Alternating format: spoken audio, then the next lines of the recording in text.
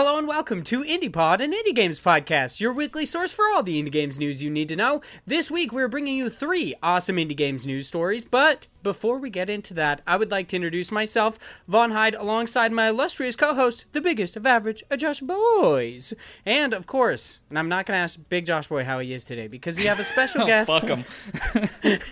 Yeah, I don't give a shit about how you do today. We have a special guest. This is I guess, not necessarily 2 years in the making, but it has been almost 2 years since we've had him on. Mr. Jake Decker from That There GameSpot. How you doing today, Jake? I don't care about you, though, Josh. I'm doing pretty well. That was quite the intro. I could take notes from that with GameSpot After Dark. I just kind of, I don't know. It's a mess every time, but that was great. Wow, what are you talking about? I'm pretty sure is great. Yeah, everyone enjoys the cadence because you've got that sweet, kind of 70s porn music that goes on first, and then you're just like, hello and welcome. I think you were the one who pointed that out to me, and now that's all I think of whenever I play that music. I'm like, yes. Yep, we got the porn music here. That's nice. You gotta set people in the mood, you know? I mean, it is after dark, right? It makes sense. Yeah, exactly. How are you guys doing? How are you doing, Josh? I want to ask you first. Oh, really? Can I go? I don't know if I'm allowed. I mean, I'm doing as well as I can in these times. I mean, the world is crazy, but, I still have a job. I am still kicking it just here with my wife in our house with our dog. The dog's doing okay, so things are pretty great. Nice. That's fantastic, Josh. I'm glad to hear you once again are doing great. Yeah. I am doing great. No thanks to you. You know what? Jake's the guest, okay? It's kind of like when your family would come over and your mom would force you out of your room and you're like, why though? They could sleep on the ground. I don't care about them. That's what just happened, okay? So, making me sleep on the ground. I thought you always offered me your couch, and now you're making me sleep on the ground. This is fucked up. Well, you can always have my futon, bro. If you want to move to Idaho, that's fine. I'll do that. I never will. It's really comfy. So, this is a podcast about indie games. This is probably going to be the first time that, now, kind of. I don't know. That's the subtitle, so maybe. Oh, well, I guess we should talk about them then. This week, we are kind of in a time constraint because Jake is a very busy man. Mm-hmm. So, we are actually going to be formatting this podcast a little bit differently. Instead of talking about what we're playing in the beginning and then going through the news cram, God bless the crowd, and our listener questions, instead, we're just going to go right into the news. So, our first news story is over on IGN, which this is kind of a weird news story. I mostly just put it here because it does tangentially have to do with indie games, I guess. This is written by Adam Bankhurst. It's Konami sets up Western triple. I don't even know why I even try to read anymore. Honestly, it doesn't. You'll make get any there sense. one day. I mean, it's only been 2 years, right? I'm so bad at reading on podcasts, or just reading out loud in general. It's just not a skill set. I don't know. I read a lot, but not out loud, and I'm terrible at it. So I feel you. Maybe you should just start reading out loud. Just be like that crazy person in the middle of your room. Yeah, or on BART or something like that on the train. Yeah. That'd be perfect. Exactly. You're just reading a Civil War, a book on the Civil War, and it's just oh yeah, that'll work perfectly right now. For sure. It'll be fantastic. That'll keep that social distancing thing. People won't want to be next to you, so you'll be good. Yeah, hey, that's a good point. Mm-hmm. Anyway, what was the article saying? I don't know. Okay. Konami sets up Western third-party game publishing division. So really the reason I wanted to talk about this is Konami, the company behind such games as Metal Gear Solid and Silent Hill, has announced it has launched a third-party publishing unit in the West, and that its first game is available now. It's called Skeletak.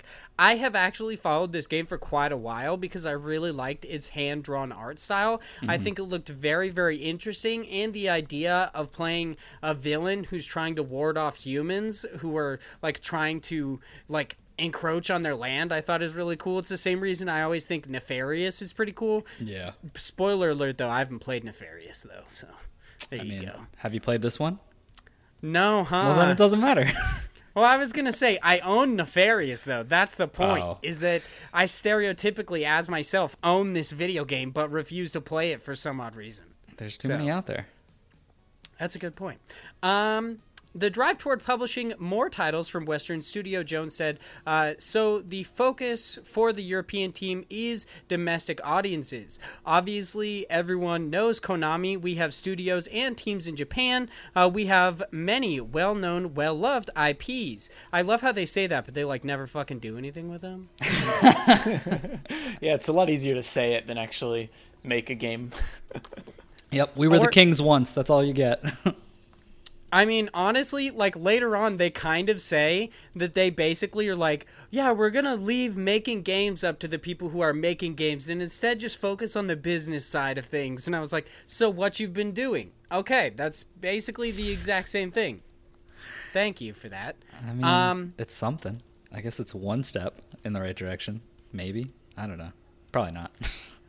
I honestly don't know. I have to ask, Jake, you being just a seasoned games, I guess, media personality. I don't know how exactly you describe your career and what you do, but do you think that this might lead to Konami possibly in a sense leasing out their IPs similar to a Sega Sonic Mania kind of a scenario?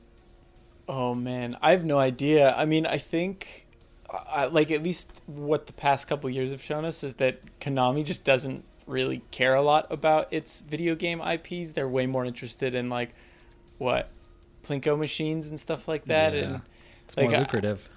I mean, I guess if they were going to do something, I could see some of those games maybe licensing out the IPs. I feel like there's a lot of people who could pitch a Castlevania game to them that would be really good. Mm-hmm. And if they said that they're more interested in the business side, I mean, hey, I guess that makes sense. But I don't know. Part of me kind of thinks Konami's just kind of done. But who knows? This news is pretty. This news is pretty exciting though, because these games seem neat. I don't know what they're trying to get out of it though. Right. This doesn't seem like a big return. As cool as this game looks, that seems like a lot of work. I don't know. We'll have to see what happens. But yeah, I'm curious, but I don't have a lot of faith in Konami anymore. I mean, well, the good thing is, even though it's, you can not have faith in Konami, but they're also doing this in a way where you really don't have to have faith in them. They're just totally. All right, someone take the wheel. We're just going to take a nap over here, and if you need us for business stuff, we'll take care of it. Which is fine. I think it makes sense, and it's one of those things where, what do they have to lose? They've sat on these IPs for so long.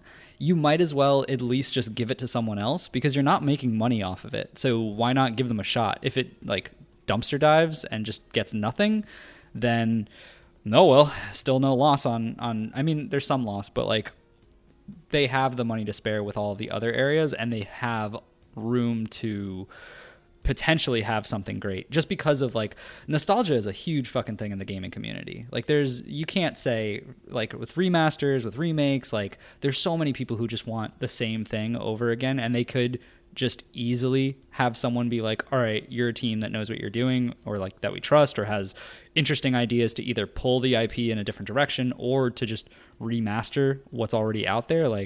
Why not? Yeah, remake Metal Gear Solid 3. Let's go. I'm waiting for that. I think, Vaughn, both you and I have not played any of the Metal Gears, right? No, I haven't. Yeah, I haven't either. I still, to this day, have never played a Metal Gear. Something I really want to do. Mostly all right. Mostly. Something I really want to do to just fuck with people is just play Metal Gear Survive. That's the only one I've ever played. I'm yeah, best game ever, of course. Metal Gear is just fantastic. Honestly, that would be pretty interesting. I'd be curious to hear someone's thoughts who never played any other Metal Gear, because I feel like all the opinions out there about that game are from super fans. So it's okay, well, of course you don't like it, but I want to know what someone who's never touched it thinks of it. But that being said, I am by no stretch of the imagination a big Metal Gear fan. I just think Metal Gear Solid 3 is really good. Good to know. I generally love hearing people who like Metal Gear games because they tend to cherry pick the one game they like. They're just this one game is good. Just don't do the but this one is fantastic. So you're pretty much there. You could call yourself a real Metal Gear fan. You really like no, I would never. you'd never bring that kind of rage down on yourself willingly, at least. There's a reputation. I'd have to know everything, and that plot is absurd. I recommend checking out the Donkey video where he goes through the plot of all those games if you don't care, because it is hilarious. That would be, yeah. I probably got to check it out. I've seen I think it was the Metal Gear storyline in 30 seconds or something like that, and it was the most convoluted thing I've ever heard in my life. They're like, yeah, this kid is this guy's like clone. Why? I don't know. Like, it just happened. Okay, that's cool. You said something along the lines of why exactly Konami is doing something like this. It seems like they're really just doing it to bolster their portfolio, especially in the West. And it seems like this is the easiest way to do so, I would assume, mostly just because, like, they would have to put... Like, with Skeletak, that game was well into development. It's been being, like, developed for years, and it seems like Konami only kind of came on, like, in the end, as far as I know. Considering this game came out like 2 weeks ago and they just like announced this like Western publishing division, so I would assume they came in relatively late in development, and then they barely have to like put that much money into actually funding the game, and it pops up. It's kind of like just a way to bolster their own portfolio, which is kind of, I guess, like a pessimistic way to look at it, but also it's cool. I mean, it just like they're helping indie developers publish their games, so I think that's pretty awesome. Yeah, I mean, we'll see how long it lasts, but... Yeah, how many indie games they actually publish. Right. I don't know. I like when companies do this. Like, they have the EA Originals, and I think it's the UbiArt games or something like that. Because Ubisoft does a similar thing where they, like, contact, like, independent game developers and have them, like, basically develop games for them. So I think this is really cool. I'm wondering, like... what Konami, like what they're asking in return from this, like how large of a cut, or possibly like owning the rights to like a certain video game IP, similar to how, like, from what I understand, like Playdead, the developers of like Limbo, they initially went to Sony to get it published, but Sony wanted the IP rights and they refused. So then they went to Microsoft, and Microsoft offered them a deal without the IP rights. They would just fund the game. So I'm Good wondering. guy, Microsoft. Yeah, right. I mean, they're just all about the services, all about doing things for people, bro. I know. Yeah. Well, let's take stock of where they're at in comparison to how hyped the PS5 conference was versus anything that Xbox has shown. But yeah, I mean, it's nice. Honestly stoked to get to that news story, because I have to say, everyone like hardcore joked on the way that the like monolith looks. The Xbox Series X just looks like a little tower, and then the PlayStation 5 looks like a router. It looks like a router, or it looks like a clam.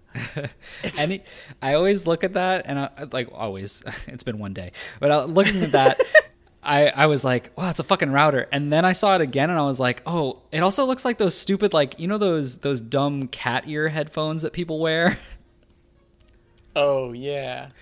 Like, it just looks like it's wearing one of those on its head. Like, it's so ridiculous. And I get the whole, like, we're the future, but I don't know. I hate the box. Like, the way it looks is just so janky. I can't wait to talk about it until we do, because is it, like, bent? It, for some reason, when I looked at the picture, it looked bent. Like, it was, like, at, like, a weird angle. I don't know. We'll have to get to that. But before we do, we have another news story. This one is actually on GameSpot by James O'Connor. Do you know that guy? Is he your best friend? I do know James O'Connor. He's not my best friend. He's a good dude. Oh, damn. Sorry, James. That cut him to the core, I'm assuming. He'll get over it. Oh, James is a good boy. He writes, Untitled Goose Game developer has donated $20,000 to charities and fundraisers for Black Justice. House, the developer of 2019's most viral game, Untitled Goose Game, has pledged donations to numerous charities between the U.S. and their home country of Australia in the wake... I just, like, had a pubescent crack. That was kind of awesome. In the wake of the murder of George Floyd and subsequent protests that have taken place in the United States. The charities are all focused on black justice and legal rights. House has donated $10,000 to an initiative hosted by Act Blue that splits donations between over 70 bail funds around the U.S. And this is a quote, "Complete solidarity with everyone across the U.S. protesting against systemic white supremacy in the face of police violence." The tweet reads, "Abolish cops, Black Lives Matter." And it seems like just to I guess go over this real quickly. In addition to that $10,000 that they gave to that specific charity, they also are doing $10,000 to a charity housed seemingly in Australia, split between Australian charities and fundraisers in recognition of the white supremacy committed. Okay, I have to ask, am I reading that wrong? The white supremacy committed against the country's Aboriginal population? Is that weird to anybody else, or is that just weird to me? No, they're saying like the acts of those who are believing that they are a higher authority because of their skin color or their race against the country's like actual originating people. Okay, yeah, I kind of figured. I don't know why I was reading it. It's a weird sentence because it sounds like it's saying recognizing white supremacists and giving money to them, but it's like it's the act against those that was from the white supremacists that they're trying to like bring recognition to and be like, this shouldn't happen. We're giving money to stop this kind of mindset. Yeah, the sentence seems backwards to me, but it comes off a little weird. Man, now James and you are even worse friends, dude. He's I don't even like you anymore. I heard that I sold turnips on his island too. Damn. Can you kick somebody off your like Animal Crossing island? Well, you can only do it like once. It's like a one-time thing to go there each time, so you have to open that gate, right? Yeah, he like opened the gate, and then I flew to his island and sold turnips to make a profit and flew back. It's a couple weeks ago. Well, made a lot of money. You got a lot of money. You don't need them now, right? You got what you needed. Just burning that bridge. You're like, I can't come back, so like, let's just talk shit. Whatever, dude. Against the Aboriginal population, reparations have never been provided to Australia's Indigenous population for the atrocities committed against them, and land rights were never ceded. This is actually in addition to something that House had done before. Specifically, the development was already...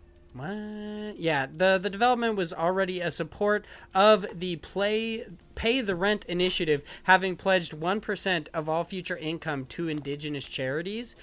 And I think when that news officially broke, I actually kind of liked the way that House went about it, because they were recognizing that their office and like everything they have was built on land that was basically stolen from these Indigenous peoples. Right. And I thought that was a great recognition back then when they did that. And I think it's pretty awesome that they're continuing to show this charitable spirit. Yeah. How do you guys feel about it? Do you want to go, Jake? Yeah, I mean, I think it's great that they're doing something like that, especially, they clearly made a lot of money off that game.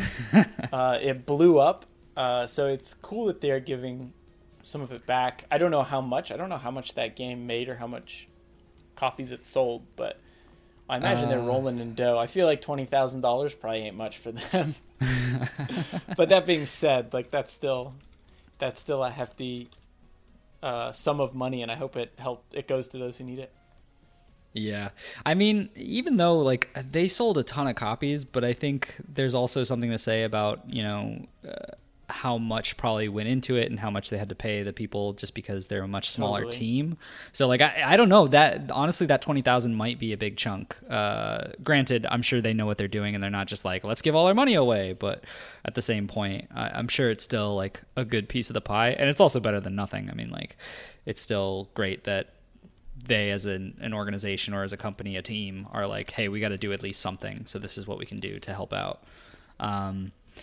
But no, I mean, I really like that House are keeping up with this. It does make me wonder, I guess, like they are giving a lot of different charities. I just hope they're not being, like I said, bad with their accounting books as to what they can give away. But I'm sure they're smarter than that. I haven't played Untitled Goose Game. How much does it cost? Is it $20, $25? It was in that range. I remember because there was a lot of people who were kind of sour about the price point of it for the length of the game, because it's a relatively short game. It's only about a 5-hour game, and I believe it's like I mean, there's extra things to do afterwards that I think can get to like the 5-hour range. But yeah, if you really just like fly through it, it's more of like a 3-hour. But so the game looks like it sells for about $19.99, and December 31st, 2019, it was reported that Untitled Goose Game had sold over 1 million copies. So I would assume they've sold quite a bit more by now. Well, I guess I don't know. It's possible that with the sale of like big games or with the emergence of big games like Animal Crossing and stuff like that, people ended up like not buying as many copies, but it seems like they made a large chunk of change. Right. And I'm not saying that to like discourage them, like, oh, they didn't give enough, which I think is so weird that people say. But I think it's amazing that they gave at all. It's fantastic. Right. I love that like we live in a world where independent game developers, like, they go from possibly like essentially living on food stamps to then having enough money to give $20,000 away to charities. Right. I think that's absolutely amazing. Especially because the charities that they're giving to are so worthwhile. Like they aren't being, I mean, there isn't this like massive outcry to help the indigenous peoples of Australia, at least not around the world. So it's not necessarily like a big PR move, like how people would criticize, how people are criticizing a lot of companies right now for speaking up with the Black Lives Matter movement, which I also think is dumb. But not that they're speaking up, that people are criticizing them for it. But yeah, Right. I think it's awesome because they don't have to do any of this, and they are anyway. So time to get to the real, I guess, meat and potatoes of this episode. Our last news story is over on PlayStation Blog. It's written by Sid Schumann. I'm hoping and I got that right. You did. I don't know. Okay, there you go. wow, look at that. I finally pronounced a single person's name correctly. That's fantastic. This is PlayStation 5 Showcase Recap, everything you need to know. So I think, Jake, are you the only one out of the three of us who actually watched it, considering it's your job? So I watched as much as I could, but I was making thumbnails for videos as we were watching it, so I wasn't able to like sit down and fully focus on it. So I got to go back and watch a lot of those trailers again that I'm interested in, but I know for the most part what happened. Also, just to point out, I think the reason why you said it looked lopsided is because there's a version with a disk drive and there's one that isn't. And I think the one with the disk drive is a little lopsided because it like sticks out on the side. It's just got like a tumor on the side of it. I know it's a bit strange. It's lumpy. Yeah. What is going on? I think they're really trying to push like the digital one with that, just because the design seems like it was almost an afterthought, and they were like, "Oh shit, where does the CD go?" People still use CD drives. That's awesome. I want to ask you real quick. You mentioned having to make like thumbnails while you're watching, or not having to, but making thumbnails. How like much more difficult is your job now that you have to do so from home? It's interesting. There's some things that are much more difficult, and there are other things that are a lot easier. I mean, I would say just coordination in general is a lot harder when you can't sit in a room of people or like turn to the person next to you and tell them something. That being said, like not having to commute to work, is nice. That frees up 2.5 hours a day. Ugh. Jesus. Oh my god. Yeah. So that's super nice. And like there are some things that seem to go a lot smoother. One issue is trying to transfer footage from one person to the other because like, if I'm the only one who gets access to a 30-hour game and I capture 30 hours of it and I try to get that to someone else, that could take a very long time as opposed to me just putting it on a drive and handing it to someone. Yeah. That's probably been the biggest challenge. But honestly, for the most part, it's going smoother than I expected. Let's take a wild tangent. How do you stay fit? I wake up early and exercise. It's actually a lot easier to do that too now that I don't have to commute in the morning. Oh damn!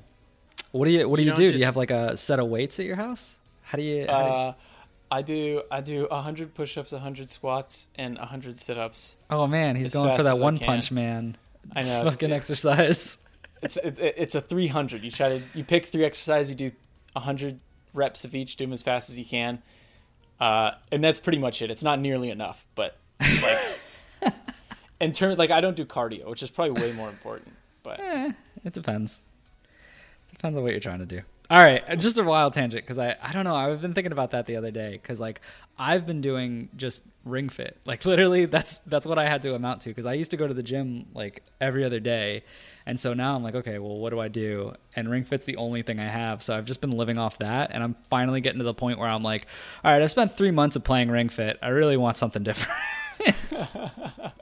I played it once. I got it and played it once, like months ago, and haven't touched it. I feel bad. Well, so I'm not even playing it like the actual Ring Fit game part. I literally only play it to do the custom workout modes and the rhythm game that they came out with. The rhythm game is fucking great. I love it. Okay. Yeah, but I'm a sucker for rhythm games, so.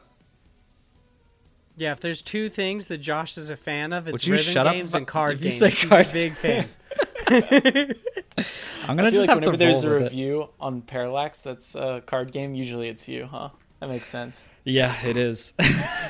And then he tries to tell me he doesn't like card games. Okay? All right. What? All right, fine. I like card games, all right? But I like specific card games. It's different.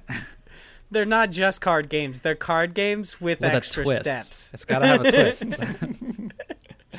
So, I mean, before we get off the topic of physical perfection, Jake, do you have a six-pack? Do you have six-pack abs?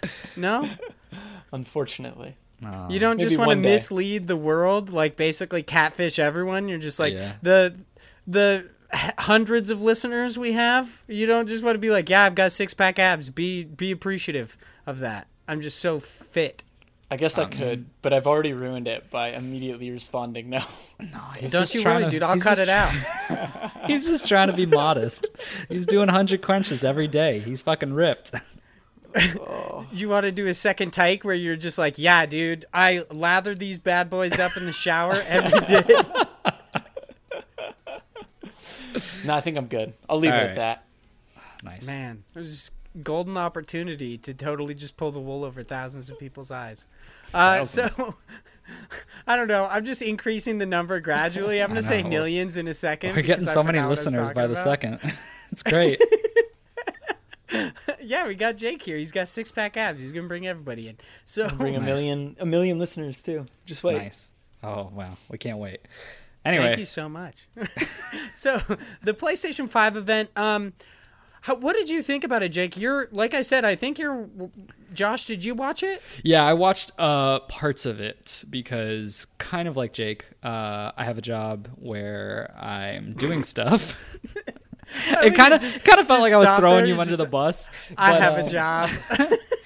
But unlike Jake, I don't have a job that's in the game industry. So I am not at the liberty to just watch it whenever I want because they're not like, hey, you need to talk about this or do something about it. So I got little snippets of it afterwards and kind of just like perused through their YouTube afterwards because they were just uploading a bunch of the videos. So I just watched a bunch of the ones that I even cared about anyway. Honestly, there's one of them that I'm so absolutely excited. So Josh kind of like popped this on me. He's like, hey, we should talk about this instead of this arguably hilarious sexual story, okay, that we could have been talking about. But instead, we're going to be talking about PlayStation 5 and how it looks like a clam. But one of the games that actually really stood out to me is, I'm going to be honest, okay, when it was initially announced, it was called Solar Ash Kingdom by Heart Machine. It was I don't want to say sequel, but it was the game coming after Hyper Light Drifter. But now it just says Solar Ash on this. Did they change the name? Am I, like, out of the loop there? I guess I could look it up, huh? I mean, it still has it as Solar Ash Kingdom on the Epic Store page. So man, dude, I don't know. This guy on PlayStation blog that has freaking Dr. Manhattan as his picture totally wrong. 100% wrong. I mean, he doesn't even have a good picture of Dr. Manhattan that shows his long dong, okay? So many things to judge this guy for. Is it supposed to be Solar Ash Kingdom, or is it Solar Ash Kingdom? It seems like Solar Ash Kingdom, just no colon or anything like that. I don't know. Interesting. I don't know. The true mystery that we'll never be able to solve. What are you going to do? I guess I should just watch the trailer, you know? Probably. Just do it again. So what did you, Jake, think about the indie games shown in the PlayStation 5 event and just the PlayStation 5 event as a whole? I mean, as a whole, I guess I'll start with that. I thought it was pretty good. Like, there were a lot of cool games. A lot of the games I'm most excited for are also going to come to other platforms, including PC, which is where I'll probably play them. Mm-hmm. Like Resident Evil, I think is the one that the AAA game that I'm most excited for from that. In terms of like the indies that we saw, I also thought Solar Ash looked really cool. Solar Ash Kingdom. Partly just because I saw Heart Machine. I really like Hyper Light Drifter, and I had not heard of that game at this point. So I was excited to see that. And then Housemarque's next game 2 was shown, which I don't know if that's considered an indie or a first party now. I don't know if Sony bought them. But I mean, if you guys remember the PlayStation 4, the best launch game on PlayStation 4 was Housemarque's Resogun. I think you mean Knack. Well, Knack is a close second. Man, no Knack 3. That was a bummer. I was expecting a Knack 3. Like, I thought for sure, just, I don't know. Xbox One. Yeah, maybe Knack has a home on Xbox One. Oh, that would be hilarious. But then, a Microsoft studio actually does Knack well, and everybody's like, what? Yeah. They just make Knack, and they basically use the team that worked on Banjo and Kazooie, and they just make it a great platformer. Maybe I'd be up for that. I mean, yeah, I guess. I mean, I probably wouldn't be. I still probably wouldn't play. Everyone would still think of Knack, so there's no way. But I just still think it would be funny. That game Bug Snacks that they showed. That looks so cool. So fucking weird. Very strange. That trailer, I was like had to give it a double take. I was like, what am I watching? Like strawberry bugs, weird music. Like, it was so strange. Could be interesting though. I love the googly eyes for the entire thing. Yeah. I guess I'll go. So the best part about like the PS5 for me really was just getting to see that Ratchet and Clank. We're getting more of that because I'm a huge Ratchet and Clank fan. Honestly, I don't think, like, from what was shown and in general, I don't think PS5 will be something I really pick up for quite a while, just because the same thing that you said, a lot of these games are going to be on PC anyway, and so I'll probably just play it there. But, you know, it's cool. I'll get it when it goes on sale, or depending on how much the digital version is, because, like, some of the prices that have been rumored are pretty high, and I'm like not really ready to spend $500 on even the lower tier of PS5. But regardless, I think from an indie perspective, Bug Snacks was definitely one of my favorites, just because of how goofy it was, and because it's from the developers who made Octodad, which is also ridiculous, but in a good way. Oddworld is interesting, even though I haven't played a lot of Oddworld games, but I know that there's a big, following for this series, so I kind of want to see what that turns into. And then the other one was Kena, Bridge of the Spirits. It kind of looks like a weird, like, Legend of Korra, but like action-adventure game. Mixed with what was the other game that I was thinking, or the other one wasn't a game, but it's mixed with some kind of game that looked very familiar. I can't think of it right now, but it looked interesting. The art style to it looks really nice, and I don't know, it just looked kind of weird with the little like cutesy forest animals or whatever the hell they were. I don't even know. But yeah, those are probably the ones that I saw that I was like, oh, these look interesting. I'm so sad that I haven't been able to watch the actual, like, the reveal event, because I also work today. Okay, I'm gonna throw that out there. I do have a job, but sadly, I have to leave my house to do it. So there's that. That's true. But I didn't get to see like anything from it, and I'm so excited to like look at any new footage for like Solar Ash Kingdom, Solar Ash, however they want to say it. The Pathless. We've only seen, I think, like one trailer for that beforehand, and I thought it looked awesome. I loved I believe it had a really cool sliding mechanic, and the art style looked really, really cool. Like you said, the Kana game, I was just looking up some like screenshots and stuff from it. It looks pretty interesting. So it looks like there's some promising stuff happening, at least within like the next generation of consoles. Could you guys elaborate for me? You said something about like $500. How much is the price point for this? They haven't actually revealed it, but there are just rumors going around based on like someone found a UK Amazon listing that was like $599 UK money, which is like 700 like US dollars. So like I'm assuming that would be the high tier one, and then I would assume the digital version would be like $100 or so, $150 downgraded from that, so like somewhere in the 500 range. Granted, these are rumors, but like if that's the case, there's no way that's going to be a day one purchase for me.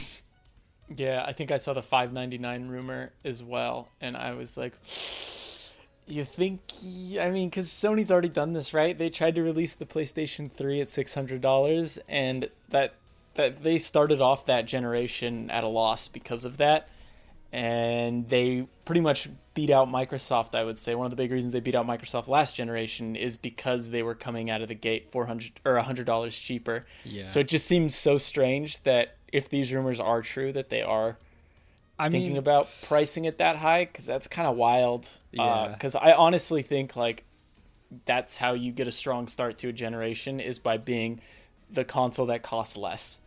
Right. Yeah, I mean, hubris has always been the downfall of each generation. Like, it's always one of them gets cocky and confident and makes a decision that totally bites them in the ass, and then it goes to like, well, I guess it's Sony's turn this year, like this generation. Just it's constantly been a back and forth. I honestly want to see, because I don't know, like, going years back, I guess, and I was younger then, so I don't really remember as much, but like thinking about the 360 popularity and where PS4 is now, like I feel like the PS4 is much more popular than the 360 ever was. So I think it's going to be hard. Yeah. It's going to be harder to dethrone PlayStation, but like, granted, if they, and this is probably why Xbox is coming out with another conference, and I highly doubt they'll put a price point until they see anything from PlayStation, because I know they're probably going to play that game where the minute we find out anything, Xbox is going to say like, all right, let's take a cut, whatever's lower than PlayStation, let's go with that. This is such a weird like standoff that Sony and Microsoft are like doing right now, because both of them are trying to do that same thing, where they're like, I'm pretty sure Sony has explicitly said that they are waiting to hear like a price point for the most part. I mean, they even said, I think they went as far to say like they will not delay unless Microsoft delays, and then they will because of the coronavirus. So like, they just have this super weird scenario going on right now where neither of them wants to actually say something because each of them wants to get off on the right foot. I don't think I think $600 would be such a bad idea. I don't understand it, because then you'd see all of the memes come back up where it's like, oh yeah, you'll just get a second job to pay for your video game console. I think both will land at about $500. Like, I think 600 is, I think Sony knows that. Like, part of me, this is my conspiracy brain, is I wonder if Sony like purposefully put out that rumor and was like, all right, let's just gauge this and see what people think, and then everyone freaks out and they're like, all right, we're not going to do that for sure, we're gonna lower it. But that's probably not true, but every now and then my head goes there. But I have a feeling 500 is going to be like the high-end versions of these new consoles, because I can't imagine them trying 600 again. Like, I feel like they just learned their lesson. Yeah. Hopefully. I mean, it's also hard because, like, you think about it, and $500, $600 is a lot different from what that meant back when the PS3 was launching versus what it means now. So it's also at the same point, like, I understand why they would have to say, like, well, it kind of needs to be 500 or 600, because like technology is becoming although much more faster and more, creative, it's also more expensive, and there's more things that they need to do to make it run faster and to keep up with the speeds of, what they're promising. So I get it, but I also think that a lot of people are just, the gaming community in general is just stuck in their ways. It's the same reason why games are still like that $60 price point, and then the developers have to give all these weird collector's editions and DLC because they're like, we need to make more money than this. Yeah. I mean, and I feel like you also have to take into account that this is releasing at the end of a pandemic. Like, That I mean, too. hopefully. It's releasing at the end of a year where a pandemic has struck. So being like, yeah, $600, like, that's, I feel like that would put a massive dent in what people have, where I don't know why, but $500 seems a little bit more reasonable. Yeah, I don't know. But no, that's So a good point. I don't know what's going to happen. $499 you can't say you're spending half of $1,000. That's so true. Yeah. Yeah, I forgot that they do the 99 thing to make it seem like Yep. so much less, even though Yeah. like with tax you're going to end up spending like over $500. Nobody expects the tax. Can we talk about this design real quick? It looks so dumb. I'm sorry. Like I'm not going to like really goof on it because I think like, hey, it does look kind of interesting, but I would honestly, I so wish that they would have just released that really stupid looking dev kit that was going around that looked kind of like a boomerang. It was so dumb looking and I would have just loved it. Whereas this is like, it's like a mix between super dumb and like, okay, you kind of got it. Also, does it have like a beveled in PlayStation logo on the left side? Yeah. Is that like, Yeah, it's a little What? PlayStation logo on the side there. no, I mean, is it like cut out though? I don't know. Oh, It I kind don't of know. just looks like it's imprinted on it. Weird. I don't know why having a hole in it would be so weird to me, but yeah. Also, it seems like they're releasing a new like version of the PlayStation Gold headset and the camera, which I actually think like I like the new PlayStation camera. I think it looks kind of cool. It's much more. It's like much smaller. It's not that larger bar, and the PlayStation Golds look a little bit more sleek. They're also a little bit smaller.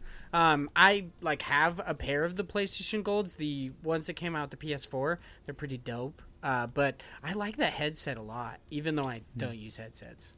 I think the headset will be interesting too, just because I know based on the interviews and stuff that they're putting a lot of effort into sound design and how sound's going to work in this new console. So I wonder if that new headset is going to be pretty important, like if you really want to hear the details and like all the work that's gone into sound design and whatnot. So I'm curious to see like, I guess the specs on that headset. Right.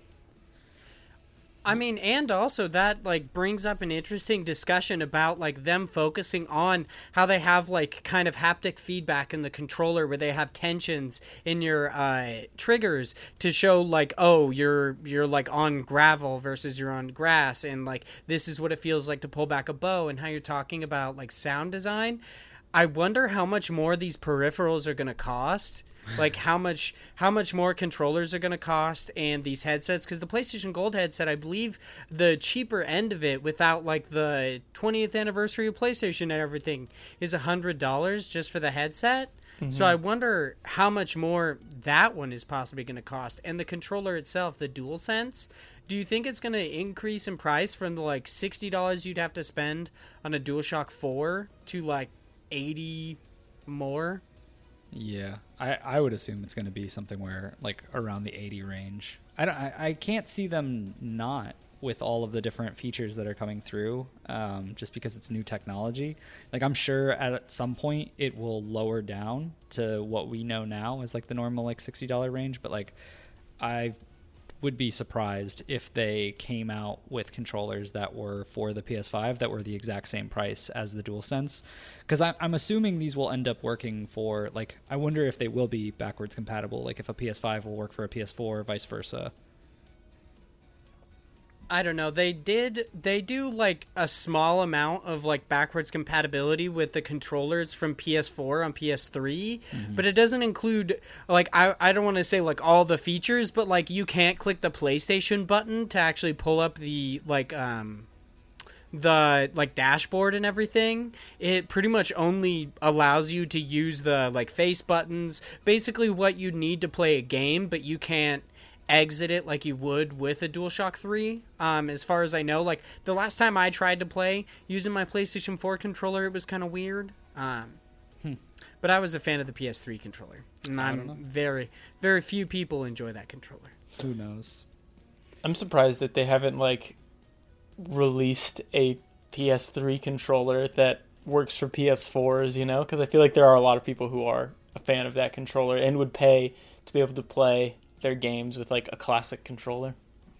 And also it'd be so much cheaper, I would assume, because the controller has far less in it. Like, I would honestly buy like a PS3 controller because it would probably like the battery in it, I imagine, would last like 1,000 times longer because it doesn't have the touchpad or the like light bar in the front. But that's also like, I imagine they wouldn't release a peripheral like that because like Days Gone, you have to use the touchpad. That's how the like the inventory and like the menu management works. And I believe the light bar is used in some small way for PlayStation or for PSVR. So I don't really know. I think peripherals are so cool. Like the accessories that come with consoles are so interesting. I'm excited to see what like Sony puts out. Like, what's up with that remote? They had just like a random remote that looks like a universal remote. I wonder what exactly that's used for, I guess. Because I know like they've done things like that before, but I don't really know. I think it's cool. So we got through all of our news stories. Jake, do you need to hop off? I do, unfortunately. I've got to get back to work. Boo. Yeah, you're totally fine, dude. Thank you so much for coming on. You offered some great insight to the PlayStation 5 event that I obviously couldn't. Well, thank you guys for having me. It's always a pleasure. Next time, I will make sure I'm not, it's not E3, but also not E3 time going on right now. Yeah, it's kind Probably of a bad time. ahead. It's all good. You're always welcome on. It's all good, though. It's fun. It's good talking to you guys. Before you go, I do have to ask you one last question. Okay, this is going out on Friday. Is Play for All still going to be going on? How long is that going to last? Yeah, Play for All it's 6 weeks in total. We're about to wrap up week 2. So we're going to keep going. Basically, we are streaming Monday through Friday. We have different guests on, different people in the industry. We're doing fun things like trivia. We're also doing, we opened with an interview with Tim Sweeney. Mm-hmm. So there's a lot of different stuff that we're doing, and all of it goes to charity. We have donations open for both Black Lives Matter and COVID relief. So if you're enjoying the content and you want to support either of those causes, there's links there to help with that. And then plus we have a bunch of like really cool developer interviews from games that you'll see in the coming weeks, or games that have already been announced that we're going to dig a little deeper in with the developers. So those are definitely stuff to look forward to. But yeah, there's a lot going on. It's going to be a busy 4 more weeks for me. And all of us at GameSpot, frankly. Yeah. Good luck, buddy. All right. Thank you, guys. Yeah, see ya. Thanks for coming on.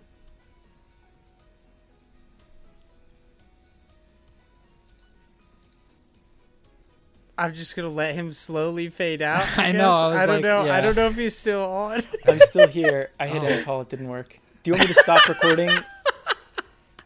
Yeah, you you could right. Stop recording and then you just send it to me. Josh, will you give him my email? Yeah. I'll send it over. Okay. I'll be the secretary. Oh my god, that That shit's was so long. so funny. I hope you keep this in. He's like, I clicked end call, but it didn't work. I love how then mid-sentence he was just about to say something, it drops. Oh my god. Oh man, that was great. Always good to have Jake on. Okay.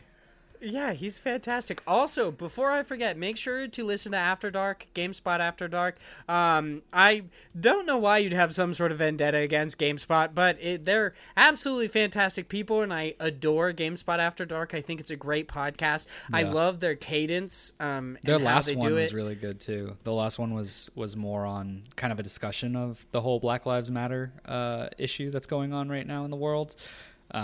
Not issue as in it's an issue, but issue as in people aren't respecting people of color. But it was just a bunch of the people from GameSpot talking about like their experiences, and it was honestly really just insightful to see just people's perspective on it. So I definitely recommend it. That one's a little more deep, I would say, than their normal goofy selves, but in general, they have a great show. Yeah, I absolutely agree. I just listened to that, I believe, like a couple days ago. I really enjoyed it, especially because it was like they only had people of color on. They had like Tamar Hussein. They had Michael Hyam. I don't like the other two were like editors and stuff like that, and they don't like the only GameSpot content like I consume a lot of is really GameSpot After Dark. I watch some of their video content because they make some really cool stuff. I mean, you butchered one of their names because we read an article that he wrote. I think it was like a week before that podcast episode. I was like, oh, that's how you say his name, but I don't remember it now. That's awesome. I'm glad. But it's time we get into news. Cram.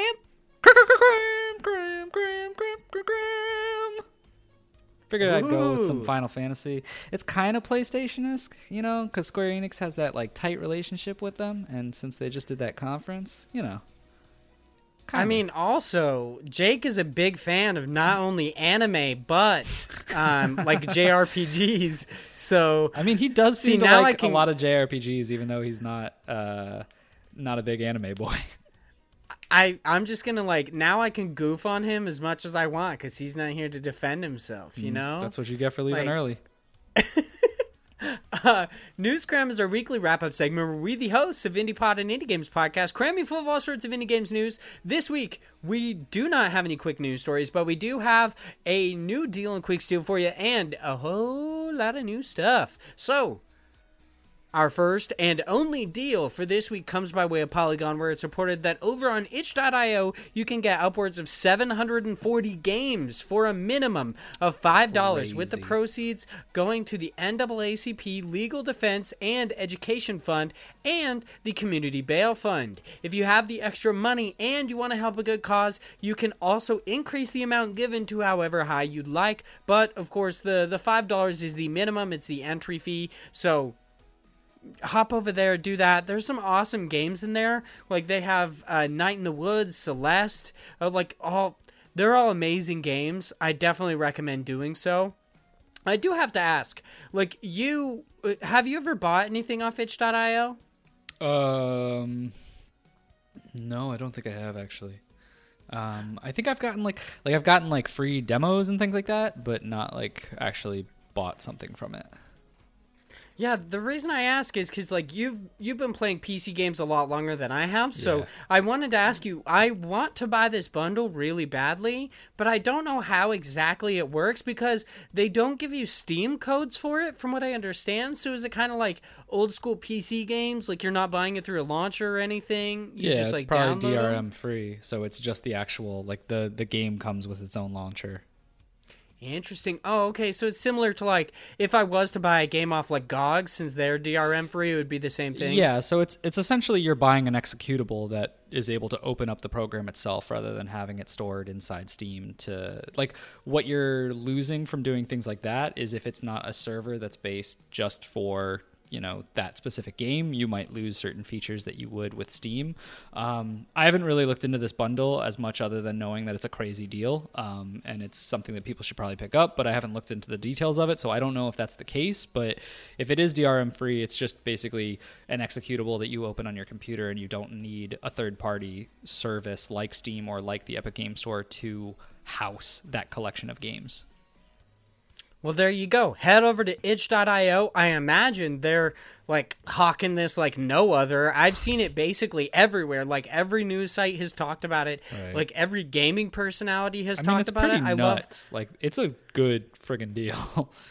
Good. This is an amazing deal. It's thousands of dollars worth of games for the minimum of $5. Like, you can always do more. Like I said, I think I planned on doing like $15 or $20. I mean, I would like to give more, but I don't exactly have a lot of money, especially because it's Corona time. So, like, you know, shit's going down. But if you have the extra money, hop over there, help support a good cause. My favorite take on this was Blessing Adeoye Jr., where he was like, there's some guy out there that's super racist and wants to buy all these games, like wants this amazing deal, $5 for like 740 games, but can't quite. Like he's having some sort of existential crisis over it.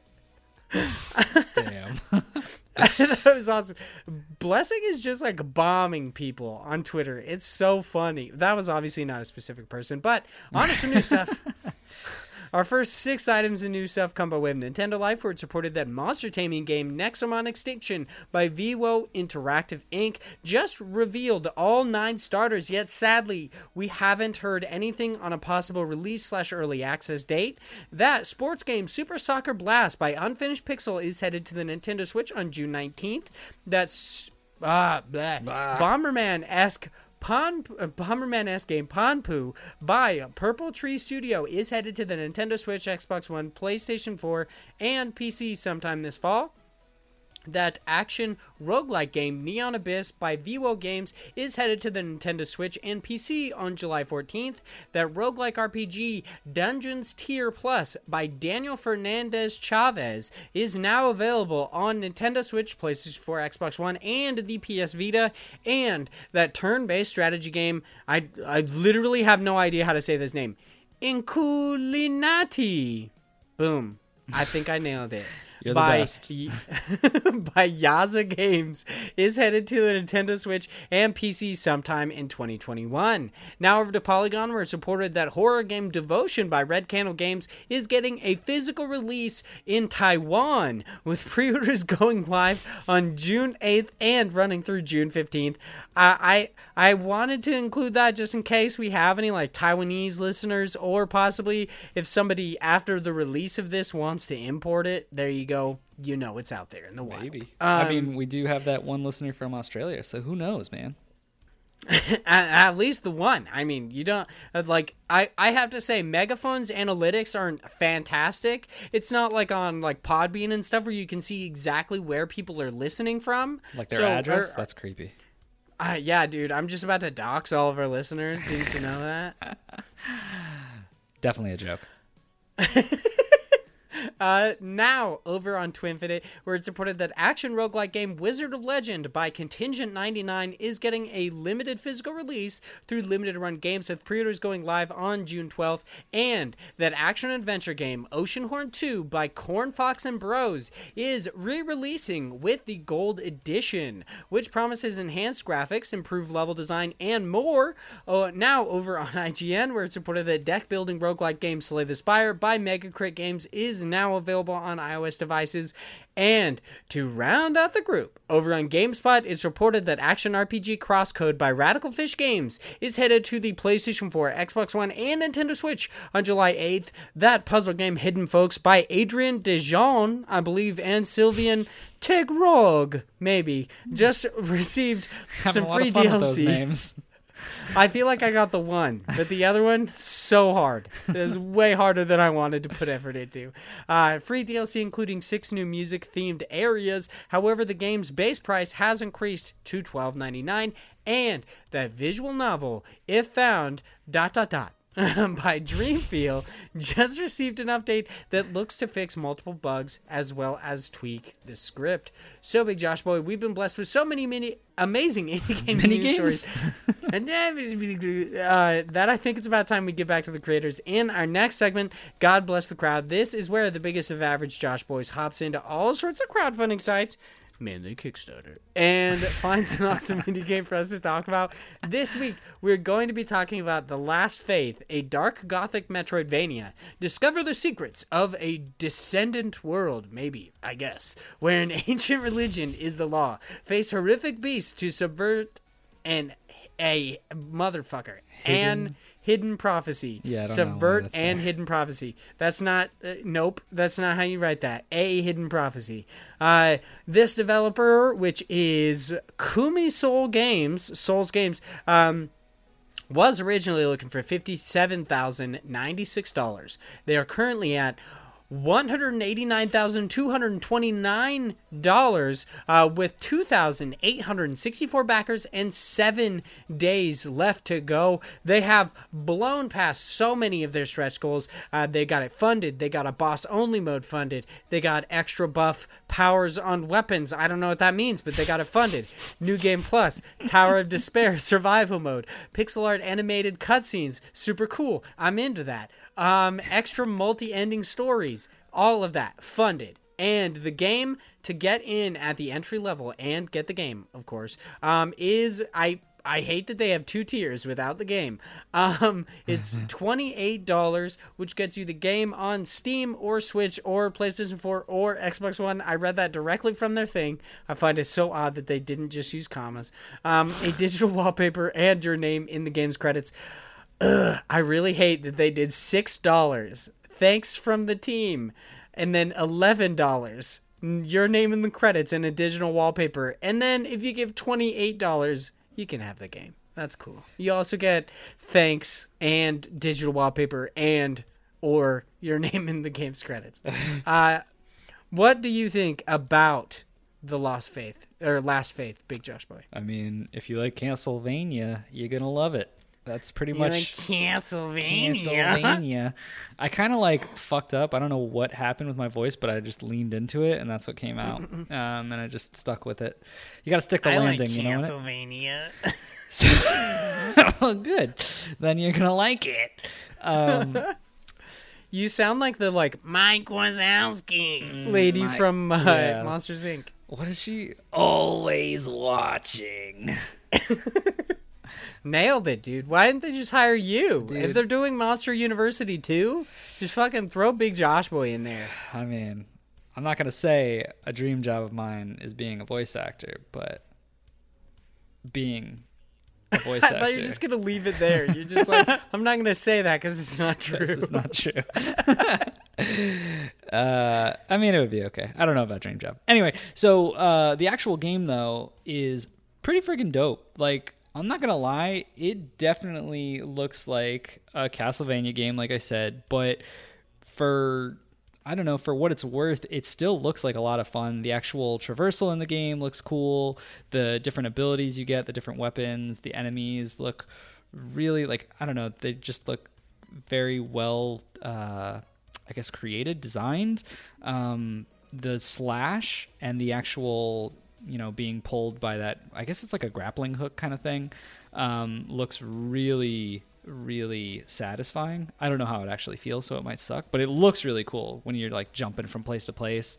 You got this giant fist spell. There's so much going on with this. I'm hoping this is something very similar to games of this nature where you get to put points into certain things and go these different builds and have a bunch of different spells that you get to choose from. It kind of looks like that. There's a bunch of gruesome bosses. I don't know. There's a lot to like from this if you're into this style of game. God, this fucking giant snake boss battle on top of a castle looks crazy. The Hydra? Yeah, dude, that thing looks nuts. I don't know. It definitely looks really fun. I think the $28 price point is a little steep. At least in the context of normal Kickstarters that you see. But I also think that there's definitely a lot of love and care that went into this game, and I understand why, because I mean the whole thing looks very hand-drawn-esque, at least for the different animations to it, and it looks like there's probably a lot that went into it. I don't know, does it say how big of a game this is? I didn't see that anywhere. It might be they're how many hours they think the game is going to be? Yeah. Yeah, I don't think so. Yeah, I don't think so. But there's a ton of different content in here. A bunch of different bosses, spells. They seem to have. They mentioned a place where there are like different environments and exploration in there. So it's obviously a Metroidvania at heart of going back and forth to different places as you get new abilities. I'm sure. So I'm sure there's a good amount of hours to content when you're thinking of like the price point to go into this. Let's see. It says September 2021, so not a crazy far off goal. It's basically a year, which kind of makes sense because looking at this, a lot of it seems like it's, pretty fleshed out and almost to a point where they could release it. Obviously, I'm just looking at images and gameplay trailers, but a lot of it does look pretty smooth. And if they were to release something like that, I'm sure they would be fine with a $28 price point. I do wonder, though, how much they're going to ask for it when increase? Yeah, like when it actually comes out, because pushing it higher than 28 seems pretty tough, just with, the general consensus on people being like, a game's too expensive because it's an indie game. So I don't know. And maybe, it doesn't matter. It might only go up a few dollars. It might go up more and they can justify it because it's a great game. Excuse me. I don't really know. But I do think that that's a bit high of a price point to jump off of if they're going to go, much higher than that $28 tier. I think they go up to 40. You think? I think that's probably what they sell it for. Mainly because of Bloodstained Ritual of the Night. It was $40. Really? It was 40? Yeah. Wow. Yeah, $39.99. Oh, I thought it was 30. Huh. Yeah. Okay. Let me see how much the Curse of the Moon was, because that one was cheaper, I believe. It was the one that was actually like in the similar vein. Right. That one was only $10. The kind of like SNES style game. Yeah, it is on Nintendo Switch. Curse of the Moon. I'm pretty sure it is. Yeah. Oh yeah, and also it works. Yeah. There you go. It took you a while, but you got there. I got the joke. Just five minutes later. Okay. I like that they point out that you can interact with objects in the environment. Like, he actually throws a chair, which I think is so cool. Like, actually having kind of like somewhat of a level of interaction with the backgrounds, I think is super cool. I think it's weird that it's like you can interact with corpses. That's my dream. Are you trying to hide them? Like, what? I think this game looks so cool. I love the spells and abilities. I think it looks awesome. The combat looks really, really crisp.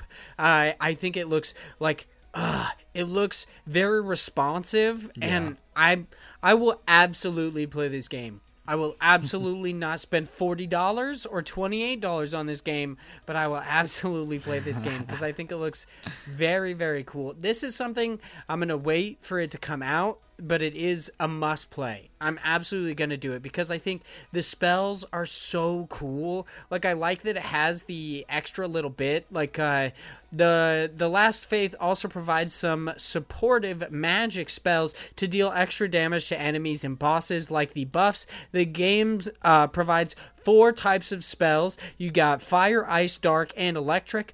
We are constantly creating new effects and magic spells, so it seems like there's going to be a large amount of them, not just the 4 or the 4 that we see here, which they are very cool. The Palpatine one where you just throw lightning at somebody. Yeah, that one's pretty cool. interesting. It reminds me of like the punch from, I forget the character's name, but from Street Fighter 2, the guy who had like the crazy arms. Fuck, I can't remember. I don't know. You got me, dude. That's okay. Don't worry. The only research I've done is that one time when we talked about the like thickest women in Street Fighter or something like that. Yeah, I forgot about that. Okay, yeah, you're no use to me.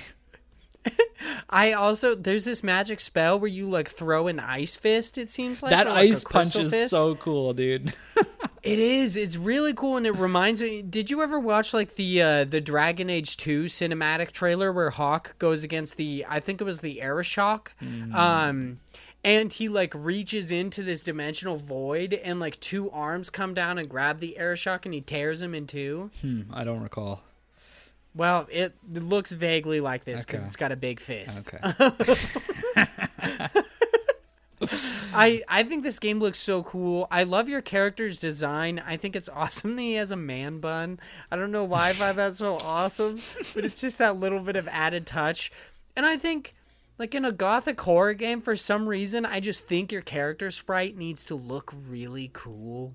Yeah. Like, it's just kind of the staple. Like, Alucard and Symphony of the Night, I haven't played that game, but I know he looks fucking awesome.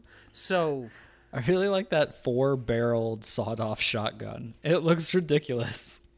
Yeah, I like that they have guns in this as well. I'm wondering if that's going to be like a parry mechanic similar to Bloodborne, or if it's going to be like an actual. It kind of looks like a stagger attack from the image right like above it. He's like attacking someone who's blocking, and then he shoots him with the gun, and his defenses are down. Basically, his arms go outward, so it looks like it's a pushback kind of a like.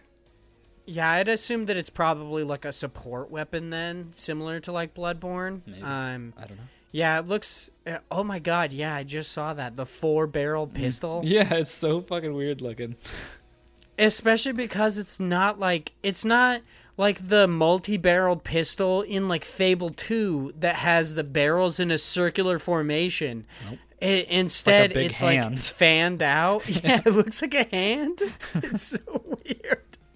I love, and this is something that I talked about with In Existence Rebirth, you've got both a back dodge, a tactical dodge, and an evasive dodge. I love that you just have all these different movement types that you can use, where you can go through people, you can go behind them, and you can avoid large attacks by doing a legitimate roll. Sounds like a lot of buttons.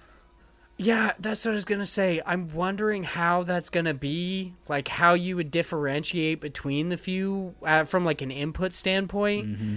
Like, will it just be like maybe it's like one button circle is dodge, depending on like where you press or like when you press? I don't know.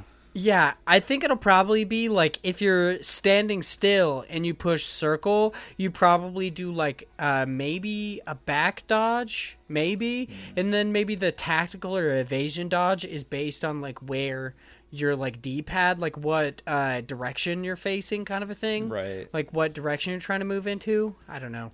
But the weapons look really cool. You've got like a sword, an axe, a scythe, a whip, of course, because it's like a Castlevania-esque game. A great sword and like a spear. I think it looks so cool. Like there's so much about this game that I think looks awesome. I think the enemy designs are really cool. There's like a harpy that's called the Vulture that has boobs. That's cool.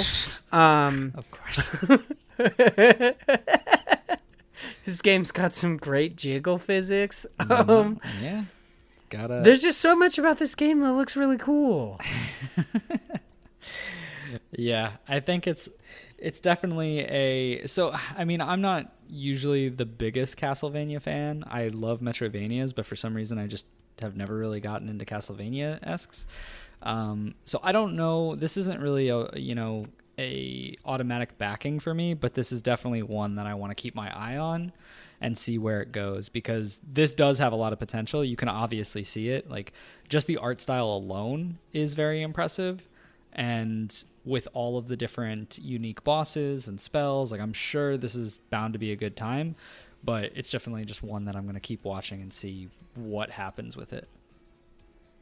Yeah, agreed. This is definitely something I'm going to keep my eye on.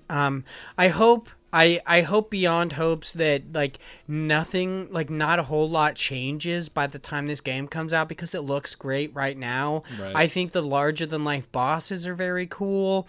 I love the enemy designs. I love the way that combat looks, like your combo attacks. I think they both look cool and they look like they feel good, which is something that's very important. Especially on this podcast, we often talk about combat actually feeling good. Yeah. So, yeah, any remaining thoughts that you want to get out before we move on to our listener questions and then what we've been playing this week? So reversed. No, I'm good. I think this is definitely a good one to keep an eye on if you're a Metroidvania fan. I absolutely second that. So, time to move on to our audience questions. Josh Nichols from That There Active Quest. Well, don't you worry, I'm going to read them out to you. Oh, no. Josh writes in and says, do you guys remember Barrel Juice? I miss Barrel Juice. I think it's still around. I'm going to look and get some. It's spicy, but it's sweet.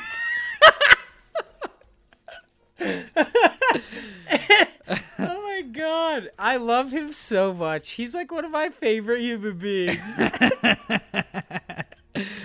Barrel juice. Have you never had it before? Are you talking about these Hug fruit barrels? Yeah, so they're like it's basically just like a children's like juice, I've seen these but before. instead I don't think I've ever tried them though.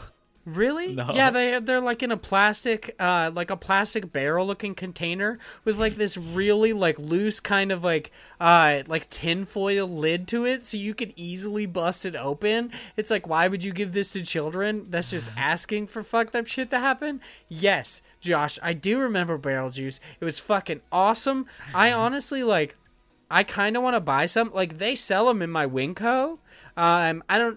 Depending on where you live, Winco is like very specific to certain regions, but they have big versions. They have like an extended, like a giant barrel with one of those sippy tops on the top of it, like a water bottle thing. What? Yeah. Similar to like how Gatorade has yes, exactly. They're called big hugs rather than the little hugs, which are the tiny fruit barrels. Ew. I do not like that. That is so dumb. You don't like sucking they on missed the little nip, the little barrel nip up there? Nah, they just missed what made these barrel juices so cool, which is that they looked like barrels. It still kind of looks like a barrel. Look at the casing of it. Like if you look up, just put in barrel juice. It's one of the images that comes up. It still kind of looks like a barrel, but just like a really big, long barrel, like a weird freak barrel. I looked at it. While we're on the topic of like 90s juice consumption, were you a Kool-Aid Burst kind of a guy? You know what I'm talking about? Kool-Aid Burst? I know. Yeah, so look up Kool-Aid Burst. I don't know about this Burst. It's like a juice pouch that they would put out, not like a Capri Sun, but it's like a you're talking about the weird top thing? The little like corkscrew thing? Yeah, where you like tear off the top? Yeah, I hated that thing. Really? They're so good. I love them so much. I mean, I don't remember what they taste like. I just hated that top thing. It was so that top is fucking terrible. It would like you tear it off, but just pour enough to where there's that little bit of plastic still there, and every time you try to drink it, like stabs you in the tongue. Yeah, exactly. You're like, can you fuck off? I don't think that was in my vocabulary back then, but yeah, something to that nature.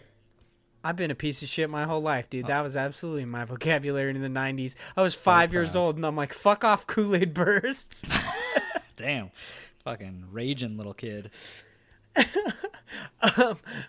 Any other 90s juice pouches you want to talk about? You want to hit on some Capri Suns? I Are you a Capri Sun fan? Back in the day. Yeah, I was a big fan of Capri Suns. That was my jam. I had that like I don't know, I just always had those. I don't know. Do you feel weird buying them as an adult? I don't drink any of that kind of shit now. There's too much sugar in that fucking shit. Man, who's a piece of shit now? Shit on Capri Suns. I mean, more power to you if you want to drink it. Like, I'm not knocking anyone who enjoys Kool-Aid Bursts or whatever. You're but trying to get that me personally, six-pack abs. I'm trying to like get that Jake six-pack Decker, like Jake. You know what I'm saying? No, man, it's too much for me. I get these panic attacks every so often where like I'll eat like I don't eat dessert a lot, but when I do, like I'll buy like a thing of ice cream and I'll have it like a couple of days in a row and I'll be like, I'm getting so fat, I gotta stop. Like I fucking have these panic attacks with it. Like as a child, I was a big chunky monkey, and so because of that, I just like I was ridiculed in high school, or not high school, but middle school and early elementary school, I think. But like that shit like wrecked my mental. So in middle school and the end of it, I just got like really serious about working out, and I've always been that way now. Like I've always had something that is my like, I can't get fat, I can't get fat, I can't get fat. Like otherwise I just personally hate myself. I went on a weird tangent based on Kool-Aid, or based on barrel juice, but like that's why I can't drink that shit. Honestly, though, you have like the perfect dietary technique where you're like, my body literally attacks itself when I like consume Capri Suns. Something like that. But no, when I was a kid, I loved them. Yeah, and then you're like, man, I chonked out too much. I did. Have you ever had a Yoo-Hoo, by the way? Fucking love Yoo-Hoos. Okay, what is it like? I've never had one before, but I watched not the other guys, the Nice Guys, and Russell Crowe's character is like a big fan of Yoo-Hoo, and he says it's like chocolate water, and I'm like, Yes. what?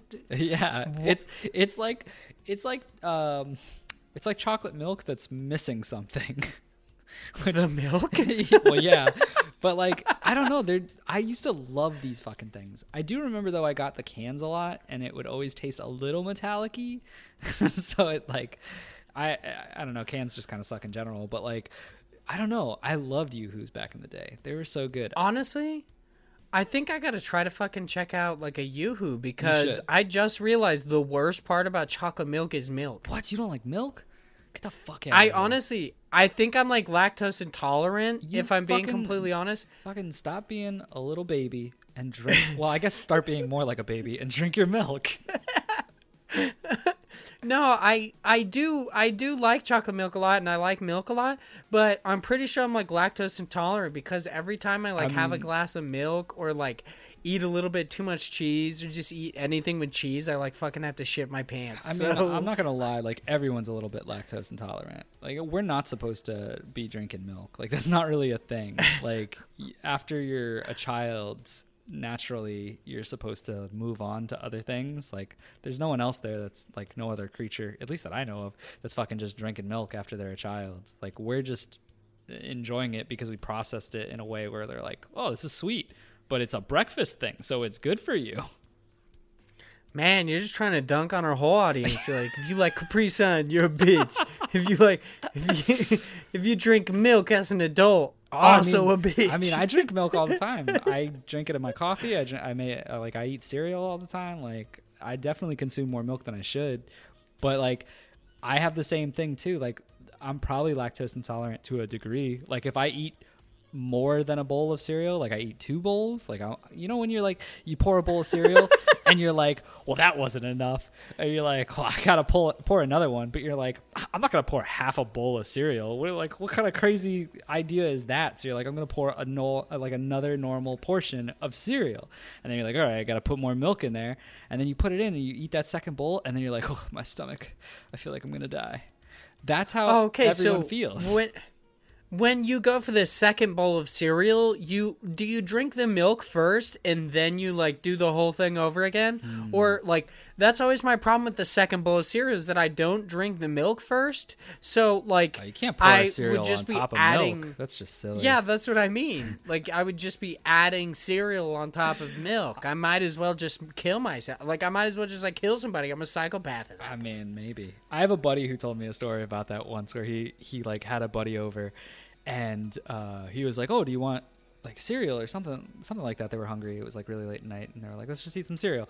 And so he goes over there and he's like, all right, and he pours two things of cereal, like 2 bowls, but he just pours the milk first and then gives him the cereal. And he was like, what is your fucking problem? Yeah, dude, I wouldn't be friends anymore. I'd fucking throw the milk on him and just leave. It's so that's weird. like a psychopath move. That's like that guy kills people now. I'm telling you right now, 6 people in his basement, straight up, and he's just like fucking giving them the shittiest cereal on earth. Chris Penwell writes in and said, "What are you guys hoping to see from the Gorilla Collective show?" Also, I'll save that one. We'll just answer the Gorilla Collective right now. So we talked a little bit about this on like a previous episode. I can't remember if it was like 2 weeks ago. I think when it was first announced, I think it was like 2 weeks ago. Yeah, we talked a little bit about this. For me personally, my main interests are Baldur's Gate 3. Larian Studios is gonna talk about it. The team behind West of Dead is going to be showing off their game there, so I'm hoping to get more details on when it's actually going to release and whatnot. And then whatever comes from Zaum for Disco Elysium, because I want to see if there's something like new from them or if there's just more Disco Elysium content coming out. There's other indie games that I've seen but don't really know what they are, because the trailer is like a just giant flash montage of all of these different games. I did see a card game in there that looked pretty good, you know what I'm saying? But like there's there's a lot that I think is going to be interesting. I think it's kind of crazy that it's like over 3 days. But I'm super excited for those main things, but like I think there's going to be some bangers in this regardless. I'm kind of like, when it comes to a lot of these events, the Wholesome Direct was pretty much the only one I specifically wanted to make sure I watched because of Little Witch in the Woods, if I'm being honest.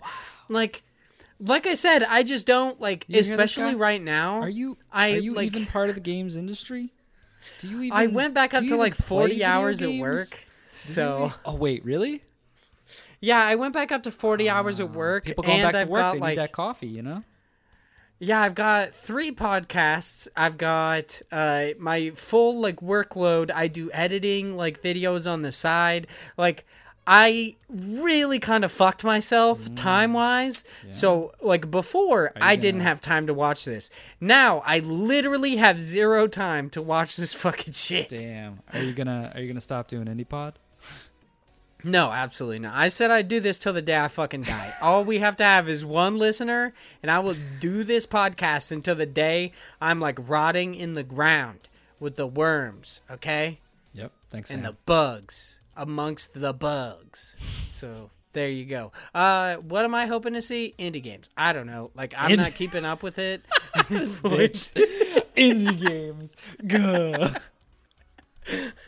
I'm just hoping to see some cool indie games. Like, okay. Do we know everything that is in the Guerrilla Collective show, like in their showcase? Because I would like to see games that I have literally no fucking idea about. Okay, like I just want something to come up and like blow me away. Like honestly, I hadn't known about The Last Faith, so like seeing that, I was like, holy shit. This game looks fucking awesome. I want to have one of those moments. I want like a Little Witch in the Woods moment, or like a Frog Song, kind of like a moment where I'm blown away by the art style or something about like a specific indie game. But yeah, that's what I'm looking forward to is indie games. I'm sorry. Nice. I'm not keeping up with it. He also writes and says, also, I dare you. He dares us, okay? This guy has the audacity to not bring us on for episode 69 of Active Quest. He's gonna dare us, Quest boys. Tisk tisk.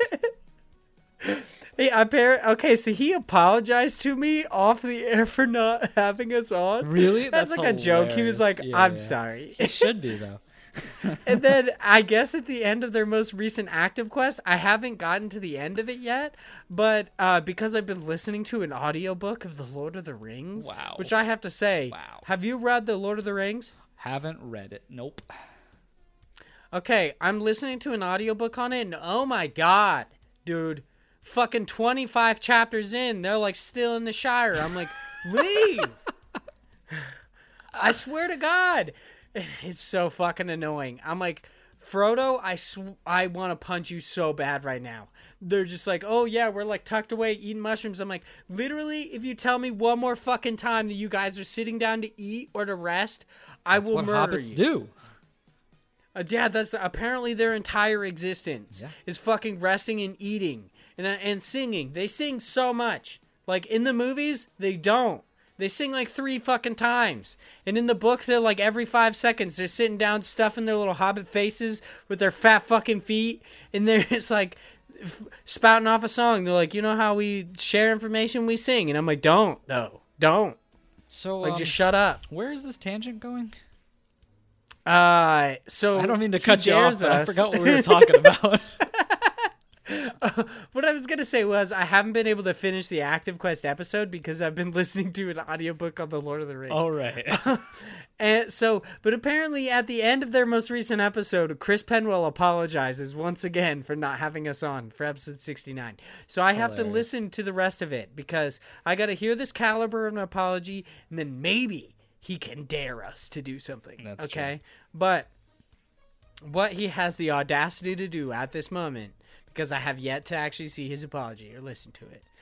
He says, I dare you to do a top 100 indies list for your 100th episode. Will you take the challenge? Big Josh Boy, what do you think?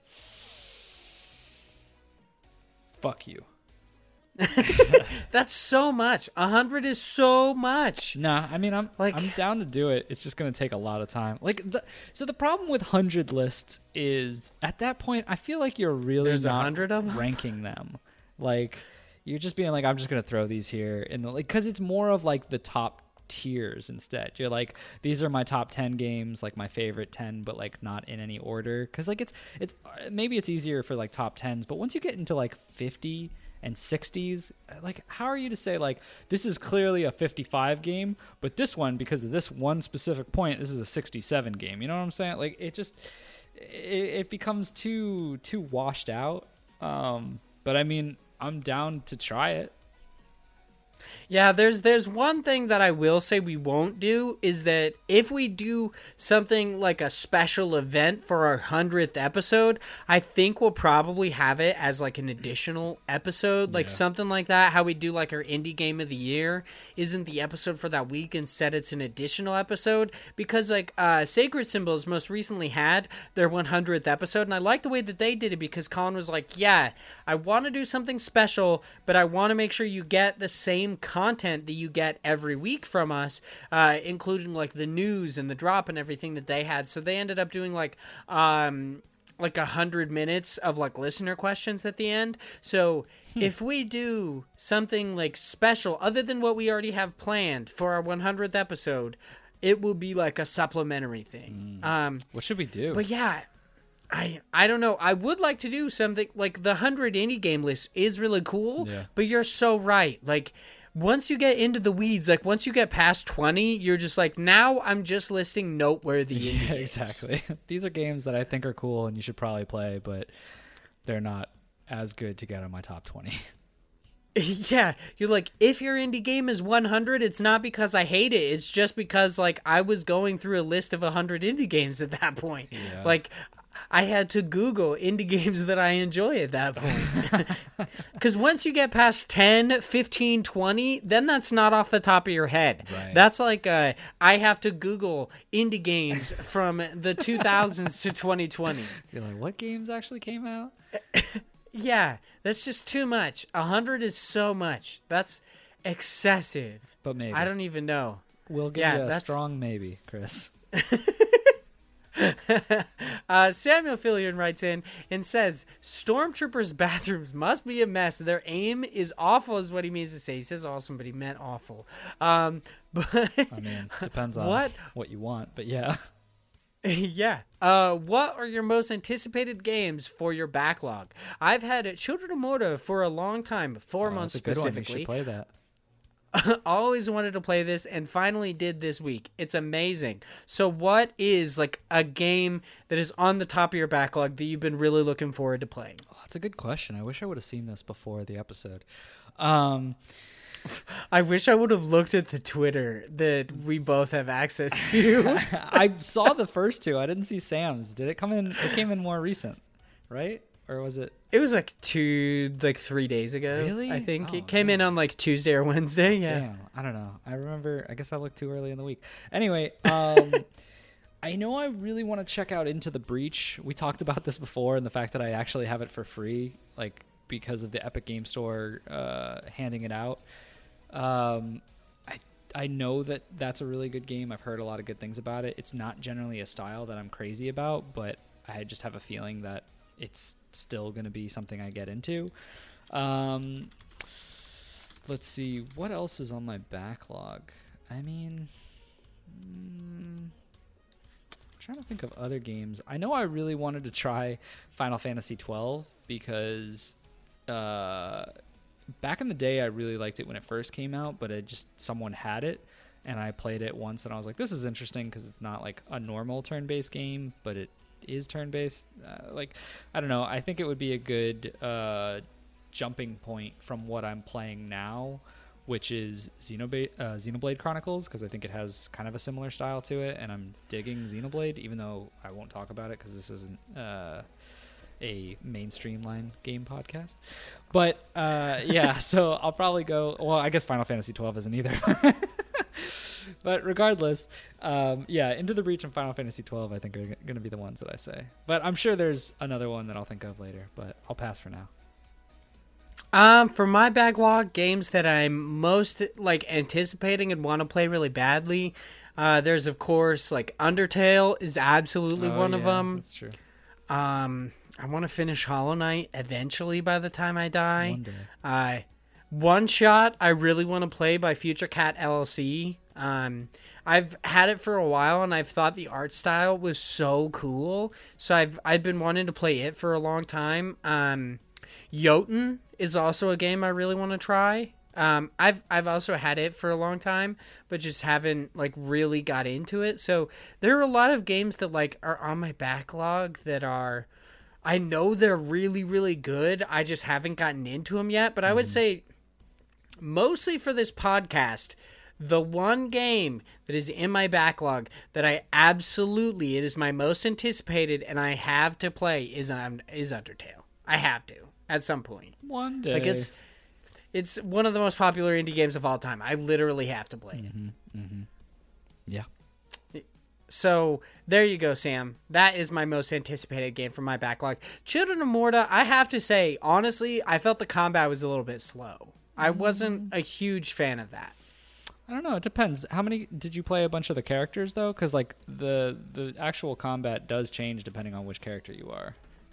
Yeah, I played. I played as the dad, who was like the first guy you get. He has a sword and shield. Tough. I feel like he's, especially to start with, I feel like he was a little bit just difficult in general. I feel like the bow person was a much easier like beginner entry to the game. Yeah, that's what I was going to say, is I eventually got to play as the daughter who has the bow, and I thought she was really good because she also has like a roll, like a dodge roll that I really liked. I really wanted to get to the point where I played as like the uncle or the son, because I know the son got the daggers, and it looks like his playstyle is much faster, but I haven't gotten to that point yet. I just thought like, I don't know, it was like, I guess it was really just the dad. Like, his play style feels really slow. Right. But it's mostly because he's, like, big and tanky, so it kind of makes sense. Yeah. I got to get back to it. And it's pretty good. One of the things I wanted to try, because I'm pretty sure that game has co-op, too, which I wanted to try with someone.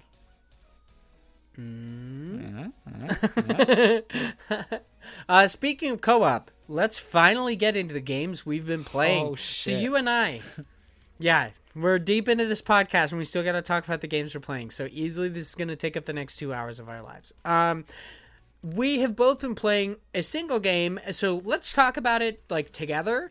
And then I will talk about Evan's Remains afterward. But we have both been playing Gunfire Reborn by Douji?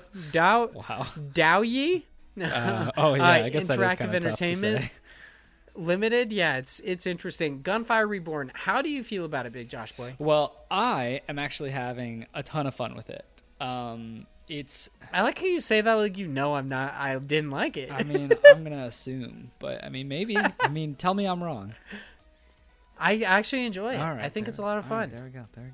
Suck it. So yeah, I've actually been having a really good time with it. I love that it's a nice mashup of what seems to be Borderlands and Risk of Rain at the same time. So it is a roguelite FPS where you're roguelite because as you're playing the game, your character will level up and you'll be able to, progressively get stronger, whether that be small power-ups in giving yourself more shield or more health or giving you new cool abilities.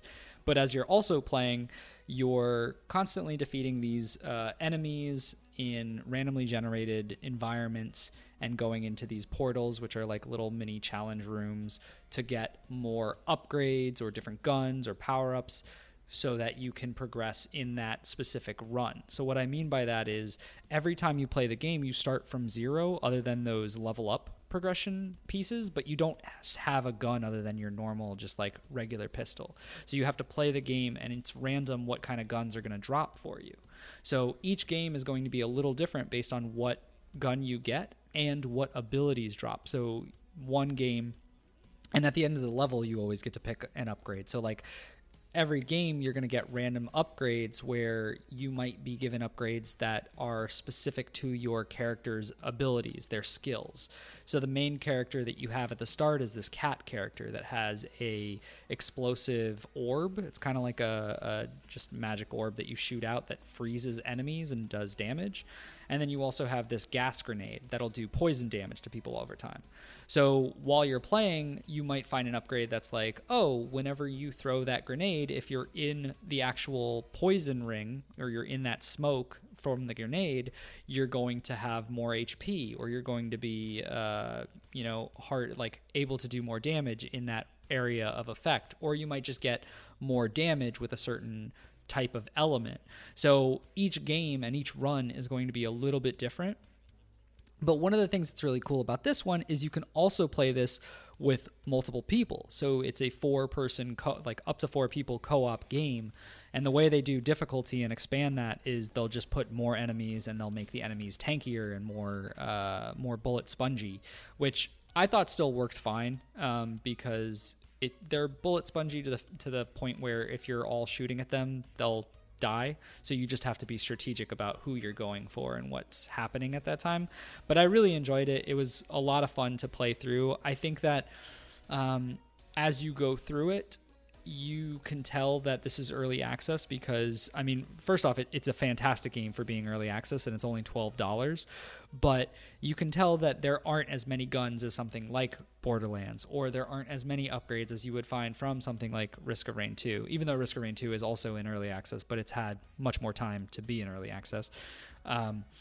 But that being said, it's still a lot of fun, and still I'm finding, things where it's repetition as far as the upgrades or the guns that I'm finding, but it's still fun because it's fresh and new, and as you're going into it, you're going to different worlds. Each time it's the same world, but as you progress, you get to a new environment. So once you beat the final boss in the first round, like wave of levels, you get to a new environment with new enemies and new different types of power-ups and things like that. So it's been a lot of fun. I was able to play it with 3 other people for one of the sessions that I played through, and I thought it was still just as great. The only thing was I was playing with a bunch of randoms, so I wish I would have actually been able to talk with people, just because I think it would have been a little bit more coordinated and probably more fun. But I still had a blast playing it, and I think the game is really great for what it is at early access. I'm super hyped to see what comes of it. I don't know. Did you get past the first boss? Yeah. I haven't tried to play with anybody else yet, so I have yet to actually get past the first boss. Yeah. Cause he's kind of a bitch. So so it depends, because it's tough depending on the amount of abilities you get. There's certain abilities. So you have this one dash move. Your character, that is one thing about the game I didn't really enjoy, is you're actually kind of slow in it. The movement is a little clunky. But to balance that, you have this dash move that comes up every 3 seconds. And so... Did you like it, though? I honestly found it insufficient. I don't think, so in that first boss, he puts, basically AoEs on the ground, and even, I swear, if I jump exactly as he places it, I can't get out of it. So you can, but you have to be very on point with it. It is easy to screw that up, and it took me a while to get right. But at the same time, it also goes into that, you might get lucky with your build, because there's an upgrade that I got one of the times, and it allows you to have 3 dashes stacked up rather than wait for it to get... Yeah, exactly. So, I've never seen that. Right. So you have that. You have another one that lowers it. It cuts the cooldown in half. So it's only a second long for your dash instead of the 3 seconds. So, there's things that will make that easier. You also have, if you look, there's certain guns that will slow the boss down, and so you can do that so he doesn't have as easy of time of running to you and have that one giant punch moves where he just fucking smacks you and kills you in one hit.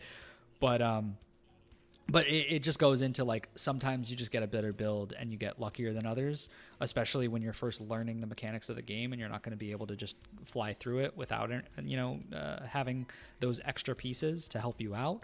But when you get some of those more preferential skills or abilities, it's usually a little bit easier to dodge all of his different attacks.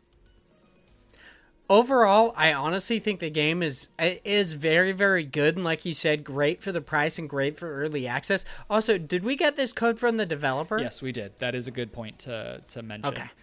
So they were nice enough to give us that copy, which it kind of sucks, though, because I want to play it with you and we only had one copy. So I'm like, fuck, I might have to just buy it myself.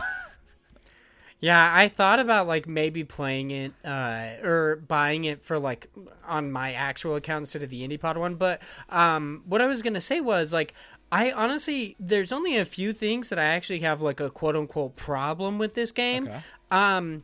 Like I think the dash is insufficient. I don't think it's enough, honestly, but it is cool that you can actually get like power-ups and stuff for that. Mm-hmm. But those not being like permanent, because I did not see anything like that in the level tree that you can do at the end, makes it kind of annoying, especially because the abilities that you get, like the abilities you get to choose from, are random. So it's like entirely based on luck whether or not that is actually like a good ability. I think your jump eats shit too. Like you barely lift off the ground. It fucking sucks. But I will say, if you combine the two, it actually makes it a lot better. So if you combine your jump and your dash, it's way better. And the two other things I don't like are just kind of like quality of life things that I would like to see. One, the ability to aim down the sights. I hate that you can't do that, and I hate that you only can do it if it's a weapon skill.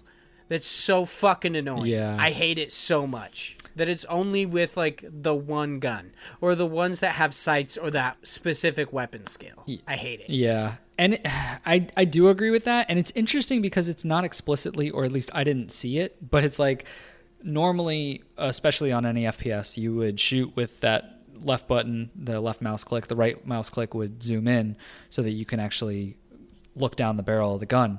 And so I kept doing that with every gun until I figured out that, it just doesn't work for others. And then I randomly accidentally hit it on like a poison dart gun. And instead it shot out three or four poison darts right away. Unloaded the full clip. Yeah, and I was like, what the fuck? Why is... Like, I don't know if that was just me not reading that, but I was like, why does this gun just randomly have this cool ability, but like none other of them do, and then one has the scope ability? It was a little strange. No, certain guns have weapon skills, so that's what that right click is for. So when you pick them up, it actually like it'll have like a little badge, like a little icon that when you like look at them, you can check out their weapon skill in your inventory. And like by clicking the right button, it basically just does that weapon skill. So like I know exactly what guns you're talking about.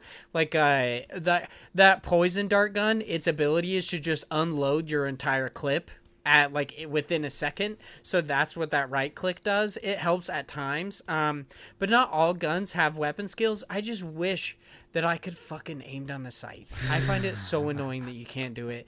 And when you do it with the sniper rifle, there's generally like I'm so slow that like I can't get out of the way of fucking projectiles, so I end up just getting fucked and can't really do it anyway. So I just avoid the sniper rifle, to be honest. But then the last thing that I don't enjoy about it is that there's not a melee attack. I think that would really increase the like combat flow for me, because I'll have like enemies that come close to me and I'm like, God, I wish I could just punch them or something. Like this game is like its art style is entirely based in like kind of like, it's not samurai. It's like old. It's like an old kind of Chinese aesthetic. It's very like Eastern. It reminds me a lot of like World of Warcraft's Mist of Pandaria expansion. I guess you could also say it's like Kung Fu Panda, but like it's so interesting that like they chose an art style that is like when people think about it. I mean, however you want to look at it, when people think about like Eastern culture, they think about like martial arts. Basically, it's like sadly a stereotype. But then like you don't have a melee attack, and it really bothers me. The true struggle. Oh, I also hate that you can't switch out your original weapon. I get that it's nice to have it because it has unlimited ammo, but when I only have 3 weapon slots, it's really fucking annoying. Yeah. Yeah, I do agree. I wish I could just get rid of that one because I'm like, if you're going to let me have 3 different types of ammo, why not just let me have 3 different types of gun for each one? And also, it's so weak. You can't upgrade it. Yeah. Even the vendor that allows you to upgrade weapons will not allow you to upgrade that weapon. It's just for So I'm shooting pots in the corner. Yeah, it's so fucking annoying because I'm like, it's literally just a waste of space at this point. You're just taking up my inventory slot for no reason. But otherwise, I think the game is very, very cool. I think it does actually have a large dearth of weapons to choose from. The interesting thing I found about it is that you actually have to do certain things in the game to unlock the capability of getting certain weapons. That's a good point. So, like, yeah, there were certain guns, like a minigun that takes normal ammo, which I absolutely adore. It fucking shreds. I was, like, wondering why I couldn't get that early on, or like why I hadn't seen it before, but then I realized that it was actually like I had to do a certain thing. It's like kill 75 crossbow people and then you unlock the ability to get this weapon. So it was a little weird, but it basically, like, I thought that was cool how as long as you continue to play, you increase the amount and the variety of guns that you can get. So, like, your next run through this dungeon more than likely will not be the same because you have, like, a high capability of getting a gun that you literally could not have seen before. Right. I think that's very, very cool. And I also like that there's, like, the armory where you can actually look at all the guns. So if you, like, click on the armory, you can look at every gun in the game, and you can, like, check out their, like, I think you could check out their weapon skills, and I think you could check out also how you unlock them. I think that's kind of cool. Did you get to level 30 and you unlock the second character No, yet? I haven't been able to play the dog yet. I definitely want to get there because I like his ability. He has fucking dual wield? Yeah, the dual wielding thing sounds really cool. But no, I haven't had a chance to try that out yet. Which it's a shame because it was a little annoying that it was like the 4 of all of the party that I was playing with, and we were all like level 10, level 20. And so it was just all of us as the same character, the cat character. And I was like, I kind of wish we could have just played the dog at any level. But I understand the whole point of like progression and pushing you to play things to unlock characters and whatnot. But if you've only got 2, like, come on, just give us the second one. I mean, I get, like, I understand progression and, like, but they do it with guns, so I feel like they do it well enough. Yeah. And they also, like, have progression mechanics with the, like, end at the end of each level where you spend the, like, spirit tokens or whatever they're called to then like increase your abilities and stuff like that. I just think and I also think it's totally fine if you have it to where, like, oh, you have to get to a certain level to unlock a character. I think that's cool, but level 30? Holy shit.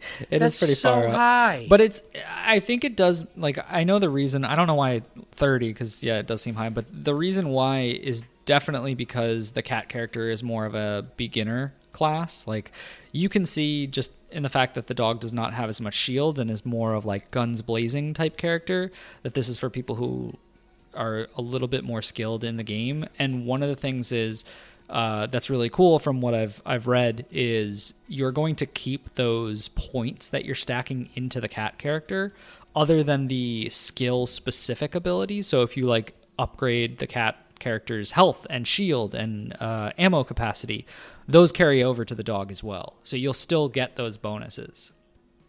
Oh, I really like that. I also have to say something that I really love about the game is its like enemy and character design. I love the like cats and dogs and like pandas. The terracotta warriors look really cool. The only one I don't enjoy is like the weird enemies with like cube heads that run at you. I think they're ugly. Yeah. The little chant, they're like knock, knock, knock, knock, knock. Yeah, and then they like blow up. It's so weird. But the boss design, I've only seen the first one, but he's so cool. Yeah.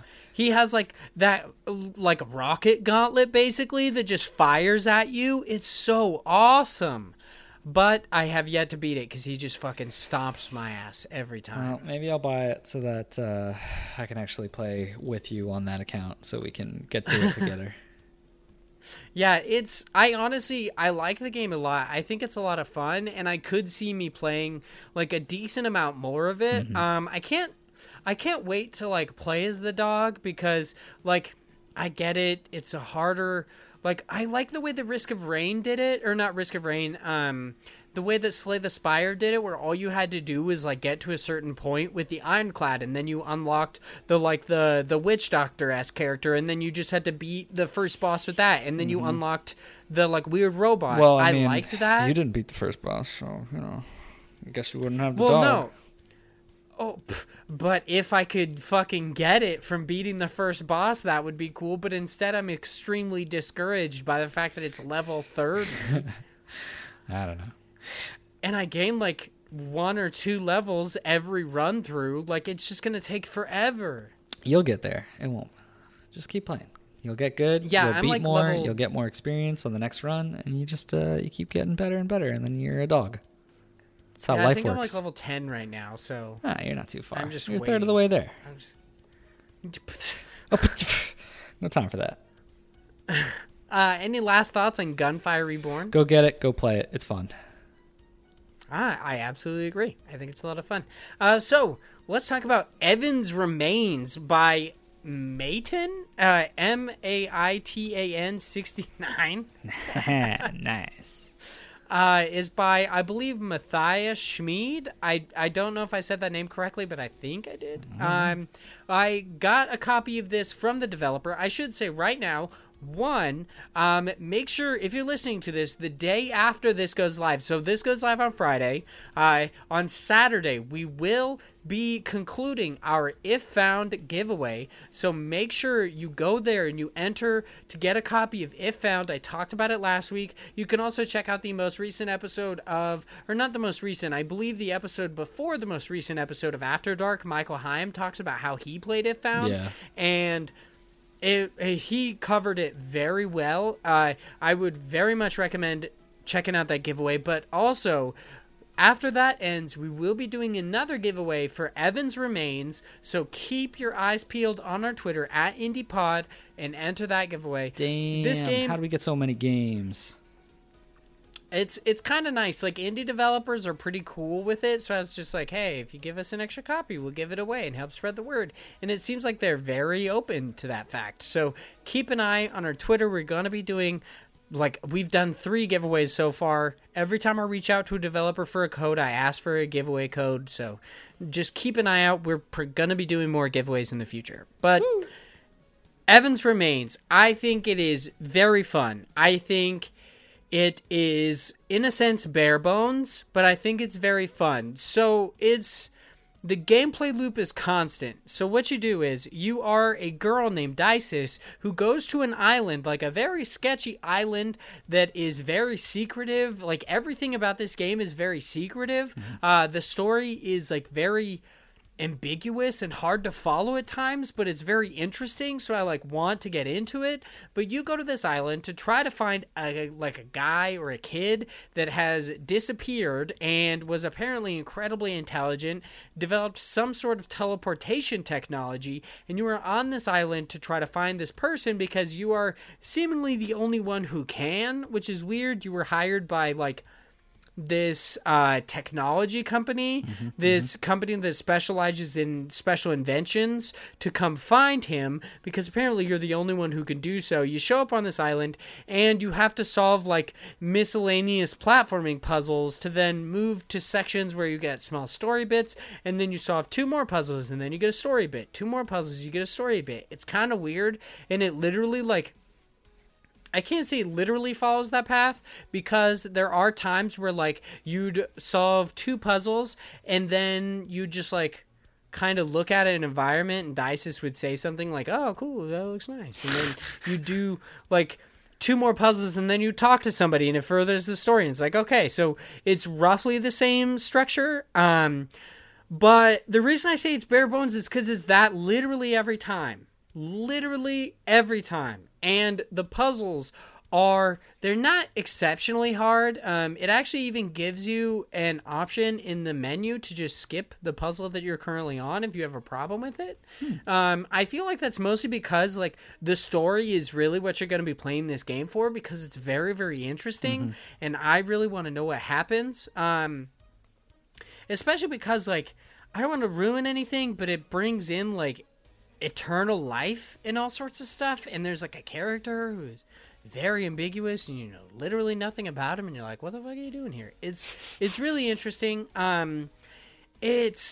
But like I said, it's kind of hard to follow at times. The puzzles themselves are just miscellaneous jump puzzles where you kind of just try to eliminate like certain platforms. So there will be these blocks that you jump on that basically teleport things in and out of where they currently are. So like if I jump on a block, a platform will appear or disappear. And then if I jump on it again, that will, like, let's say if it appears the first time I jump on it, when I jump on it a second time, it'll disappear. And then if I jump on it again, it'll reappear. So it only has like the 2 options pretty much, at least initially. You only have the 2 options. But then if you jump from the little block that you're on to the platform and then jump off of it, it will actually change which one it appears on. So let's say there's like 2 platforms that when you jump on the block, both of them disappear. If I then jump from the block onto a platform and then jump off of said platform, it will actually go in the opposite. So if I jump back on the block, it will show up when the other one disappears, and vice versa. So it makes it kind of interesting. Like at times I've had to jump on a block and jump off, and it'll disappear right as I jump off of it, but I just had to use it to get to a higher height to then get onto a different platform to then jump off of it to get over this large pillar that's literally always blocking these monoliths. Sorry, I hit my mic. It's very interesting, and then later on it adds in like little additional bits of puzzle solving where like then you get these teleportation blocks which will teleport you to like they have like it's like a blue icon on it that will then teleport you to the next blue icon that will also probably have another one of the like teleporting blocks that allows you to like teleport platforms in and out. So you have to like work between 2 different like planes. It's very cool. I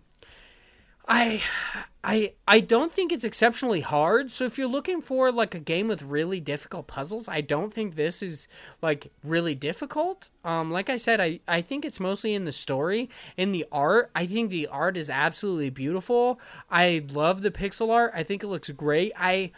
This is one of the few games where I actually don't like the overlay art when like you are talking to people.